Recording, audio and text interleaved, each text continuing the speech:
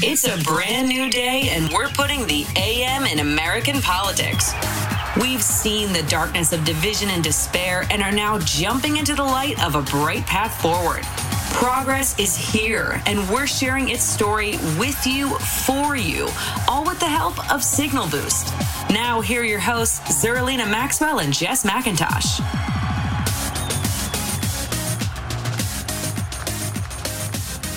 Welcome to Signal Boost. This is Jess McIntosh. I'm here with Zerlina Maxwell, and we are joined right now by one of our favorite people to talk to, especially on a week like this. It is the senior advisor and chief spokesperson for the vice president, Kamala Harris, Symone Sanders. Thank you so much for joining us.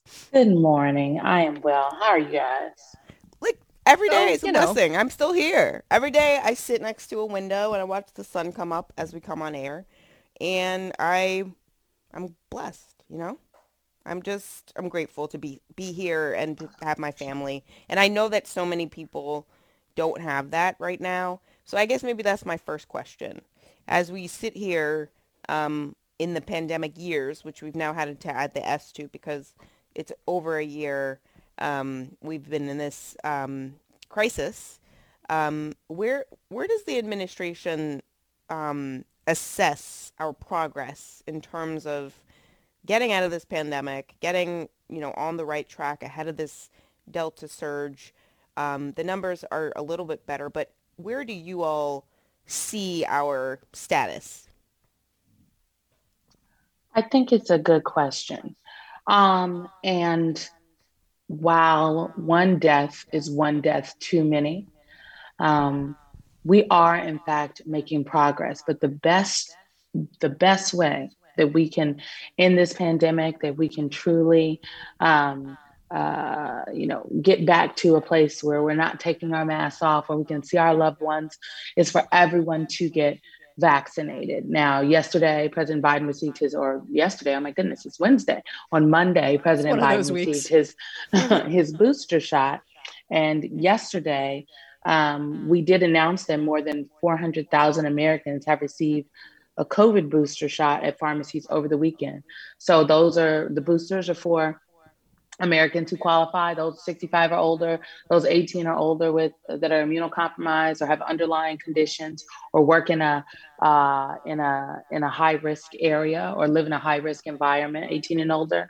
But the boosters are for the folks that have already gotten the vaccine. And so we do still need people to get vaccinated.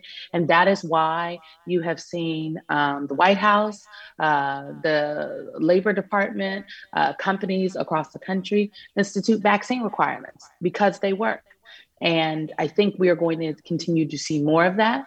The president hosted companies at the White House about 2 weeks ago who have instituted these vaccine requirements. I mean, we're talking about places like Microsoft, Disney, even Fox News.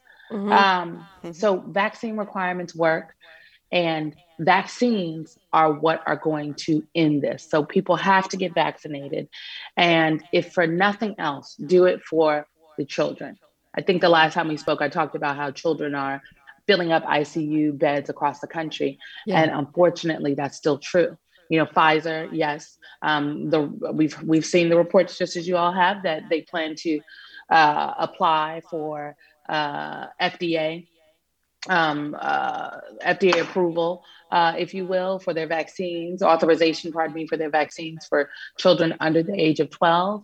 But that hasn't happened yet. And I know millions of parents are anxious out there to get their children vaccinated. But in the interim, the best thing we can do to protect our kids is for the adults in their lives to get vaccinated and for everyone to wear a mask and social distance.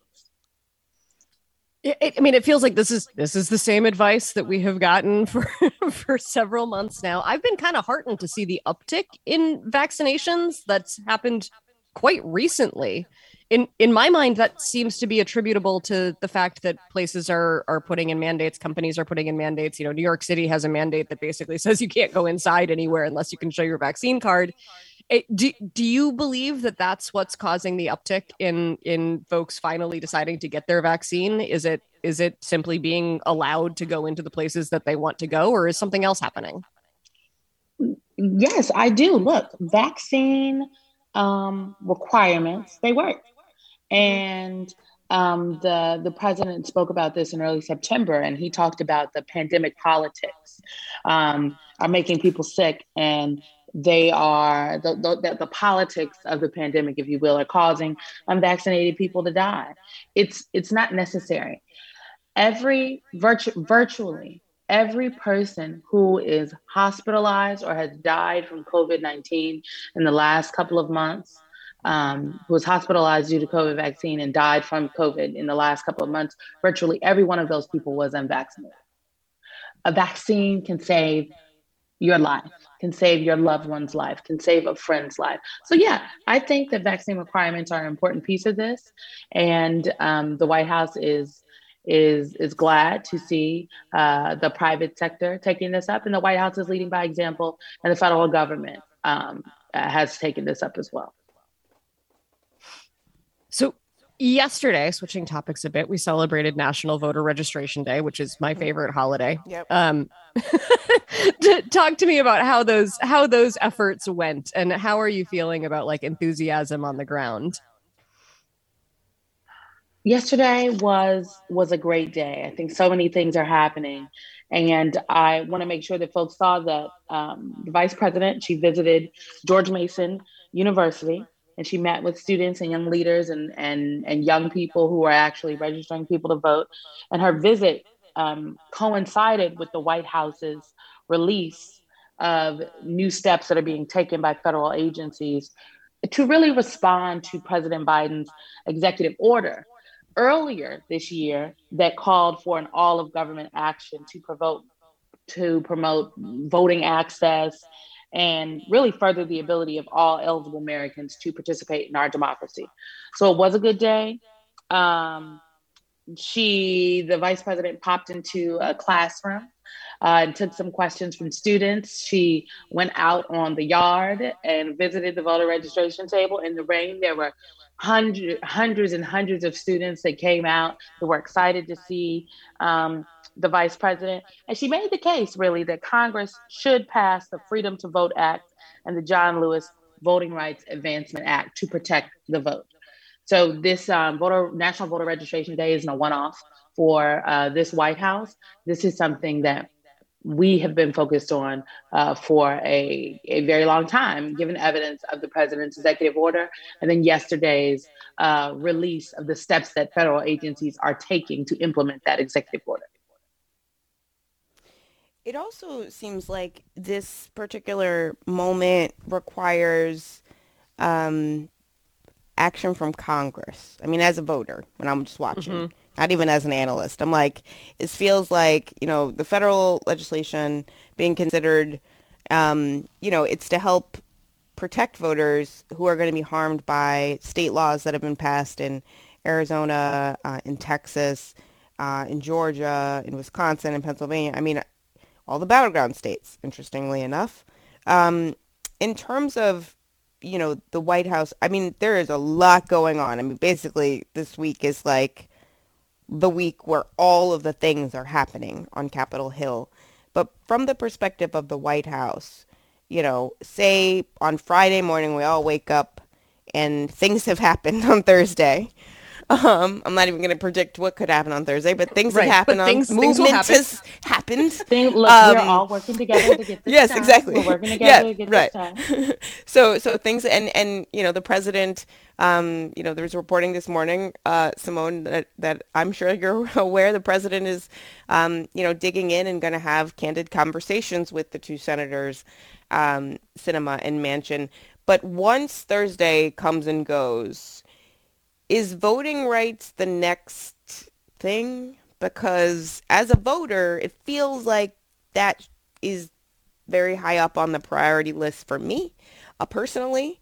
But I'm curious as to the White House position and in terms of the prioritization of all of these critical issues that need to have a legislative solution. So a good question and a couple things. So first and foremost, we do believe that from the White House's perspective, the president and vice president have said this repeatedly. Senior administration officials have said this and have been engaged on this. Congress needs to act urgently. And it is specifically when it comes to voting rights, because we know that our democracy is stronger when everyone participates, as the vice president often says, and it is weaker when anyone is left out. So while it is important for Congress to pass bold reforms, and the president and vice president are going to continue to call on Congress to do just that, because we're talking about making voting more equitable, more accessible for all Americans. The president and vice president also realized that we can't wait to act. And so yesterday's release of these strategic plans were just the beginning of each agency in the federal government's commitment to promoting voter participation and nonpartisan voter registration, because it's important and it's key and it is critical. Now, when it comes to the Build Back Better agenda, the bipartisan infrastructure deal, I'm not going to prejudge any outcomes, okay? But you all you didn't hear a prediction from me. I was like, I don't know what's happening. Exactly. No one here was going to prejudge any outcome. But we will say, I would be remiss if I didn't remind folks who are listening to this program that poll after poll shows that the American people feel we have to seize this moment. And seizing this moment means we have to change the game for families to ensure our economy delivers for everyone, delivers for the middle class and not just for those at the top. Congress, though, and the White House has been clear that while this bipartisan infrastructure negotiations are happening, while we're pushing to advance the Build Back Better agenda, we have not let up in pushing for voting rights. The vice president has been highly engaged on this. The president has been highly engaged on this. And this is something of the utmost importance to this White House. Both the president and vice president have a history. When President Biden was Senator Biden, he presided over the longest reauthorization of the Voting Rights Act in history. They reauthorized the Voting Rights Act and they extended it for about 25 years. And that was until the gutting of Shelby v.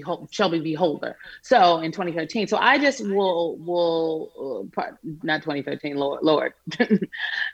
We all the coffee before the gutting of Shelby v. Holder. So I will just say that this is a priority for this administration, and this isn't something we're going to let up on. The president and vice president have been clear. Congress needs to act, and they have each used their bully pulpit to elevate this issue, but also elevate the work that people are doing across the country.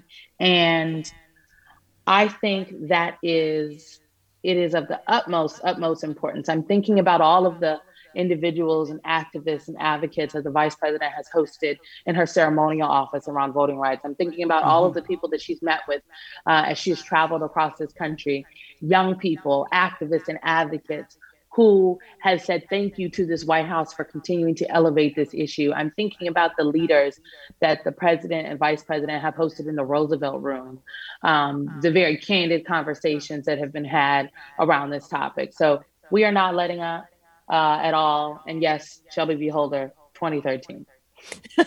I mean, okay, how frustrating is it to have an agenda? I mean, the agenda that the Biden-Harris administration is trying to get passed this week is one of the most aggressive agendas that we have ever seen a president try to implement, especially in their first term. But it meets the unprecedented crises that our country is currently facing. But like, this is a big package, and it is overwhelmingly popular. It is popular by a 30-point margin. Like, I did not actually think it was possible to want to remake the American economy in a way that worked for people and didn't just shovel money at corporations and the ultra wealthy, that much of America would get behind. Like, I didn't know that we had it in us. That's very exciting. How frustrating must it be to not be able, like, to still have to do all of the work that you guys are doing this week to get this overwhelmingly politically popular agenda enacted? Like, America needs it. America wants it. America voted for it. Why can't we have it now? Well, look, the reality is that there's a process here, and both the president and vice president uniquely understand that process. They both served as members of the United States Senate. The president served for decades as a senator. And from his experience, and I would also argue the vice president's experience, they both have a real appreciation of the process. The president has a real appreciation and a knowledge of how to deal with members and congressional leadership in good faith. So this is, I'm sure the process the sausage making, if you will, may look a little haphazard to folks watching, but this is part of the process. And while we're not gonna prejudge any outcomes, we have been working very, very hard to get this done for the American people for the reasons that you noted. This is a moment that is critical, that we have to seize on in recovering from one of the worst downturns in our history. And this is an opportunity to change the game. You've heard the president talk about this. You've heard the vice president talk about this. And specifically changing the game for families who have been working harder than they ever have before. People, frontline work. I mean, just think about the last year and a half that we have had. And even prior to the pandemic, because as the vice president often says, the pandemic has only shown a spotlight on the cracks and the fissures in our society that had long since existed prior to the pandemic. So we know that there are families and individuals and middle-class folks all across this country who've been forced to play by a different set of rules than those at the top. So we are confident that the Build Back Better agenda is one, we're confident that it is popular and widely supported by folks across the country, but that we are going to be able to get something done. We're working very hard to get it done. We're not prejudging any outcomes. We're working very hard to get it done, and the sausage is being made. I mean, I think people are often surprised when they get a closer view of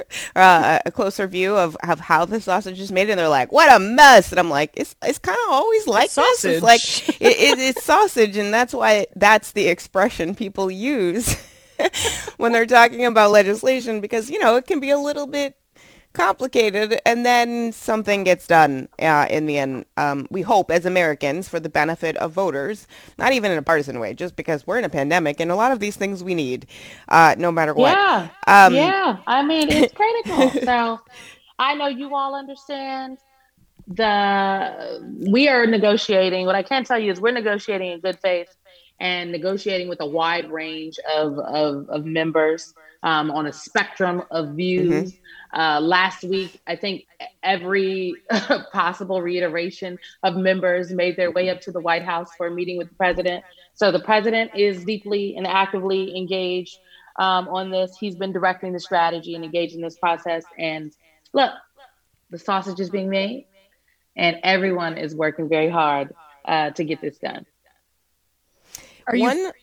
One additional thing, just before we move on to a different topic, though, I want to remind folks, or have Simone remind folks what's in this sausage, because one of the things that we've talked about on this show a lot about is we often start this conversation about the budget negotiations by talking about the fact that the bill is $3.5 trillion. They can't come to an agreement on the $3.5 trillion bill. Okay. That doesn't help me understand as a voter, though, how the bill's going to help me. So I think it's always important to go through this list because there are real things that are going to help you at home. So Simone, do you want to just do the rundown of some of the benefits, the tangible benefits people will feel, if this bill is able to become the law? Yes. Now I will note that we are talking about two bills and two pieces of legislation. So there's the bipartisan infrastructure deal, and then there is the rest of the Build Back Better agenda, which will be passed through a vehicle called reconciliation. But the totality of the agenda is infrastructure. But as in the words of Vice President Kamala Harris, infrastructure is all the things you need to get to where you need to go. Infrastructure, all the things you need to live and work. And so, yes, infrastructure is roads and bridges and money for transportation. And that is what we're talking about. We're also talking about childcare. We are also talking about broadband or high-speed internet. We're also talking about lowering education costs. We're talking about lowering prescription drug costs. These bills will lower healthcare costs. These bills will lower housing costs. These bills will cut taxes for families with children. These bills will cut taxes for workers without children, okay, covering everybody. These bills create jobs. We're talking about workforce training, clean energy jobs, investments in teachers and schools. I could go on, but this agenda is an ambitious plan to really, if you want to boil it down to three buckets, to create jobs. And these are good paying union jobs. These are good paying clean energy jobs. These are good paying jobs, to cut taxes. No middle class family, no one making under $400,000 a year is going to see their taxes go up under this plan. This plan is entirely paid for by taxing the wealthiest people in this country. That's a plan. That's a promise that the president and vice president made on the campaign trail. And that's a promise that they're going to keep. And this plan is going to lower costs. This is really, not only is it ambitious, it is what, looking at the last 40 years of the way folks have approached the economics in this country, this is really an opportunity to flip it all and make this government work for the people. And government should be able to work for the people. And this administration is set out to really demonstrate that and illuminate that for people. And so that is that you see that in the number, you saw that in the American Rescue Plan. Folks saw that in the $1,400 checks that they got. You saw that in the ambitious vaccination plan that we've undertaken. The government should work for the American people, and the Build Back Better agenda is going to benefit families and working people across this country. I was so gratified when we had the vice president on our show, and she explained that this was about creating an economy that was stronger than the one that was decimated by the pandemic and Trump's mismanagement. And that is the agenda that you campaigned. I don't think I've ever seen an administration try to enact an agenda that was so identical to the one that they campaigned on. I think that might be one of the reasons why it is so popular. We are already so invested in this. Like, you campaigned on exactly the things that are on the line this week. It even has the same name as the campaign. Like, this is what we all voted for. So I know that you guys are doing the really, really tough work this week. This is an incredibly frustrating week, I'm sure, for all of us trying to follow along at home. Even those of us who follow along for a living are having a hard time following along. I'm sure it's frustrating for all of the voters as well, who just want to see the things that we all worked really hard in November to ensure get passed. So I guess it's not really a question. It's just a thank you for doing this work, because that's what America needs right now. And I think it's what we all know that we need. We all know that we need these things. You don't get to a 30-point margin without a considerable number of people who don't even identify as hardline Democrats. Like, you got to have Republicans in that number to get numbers of that kind of popularity. So thank you for persevering, I think, and for continuing this fight, even when things look really frustrating. Well, we appreciate you guys. Look, the president and vice president are committed to getting this done, to getting something done for working people in this country, to making the wealthy pay their fair share. I guess the last thing I'll say is this. Maybe 2 weeks ago at this point, 2.5 weeks ago, there was a memo that went to the Hill, members of Congress, offices on the Hill, communication offices, that talked about our approach here. And we currently face a fundamental question. Whose side are we on? Are we on the side of working people? Are we on the side of hardworking families? Are we on the side, who do we stand with? Are we standing with, and what do we stand for? Do we stand for workers' rights, women's rights, voting rights, immigrant rights? Who are we with? And the president and vice president have unequivocally been clear about who they stand with, who we are working for, why this is so important. And this agenda is an answer to that fundamental question. This agenda is clear on who we stand for and who we are fighting for. And I am proud to be a part of an administration that has planted their flag so squarely on the side of working people in this country. Yeah. Thanks for having done that. Symone Sanders, I know you've got a big day, so yes. we'll let you get to it, and we will obviously have you back on to discuss whatever happens at the end of this week, whenever we're able to. But we appreciate you joining us this morning. Indeed. Thank you so very much. We'll be back tomorrow with another Signal Boost podcast. Thanks for listening.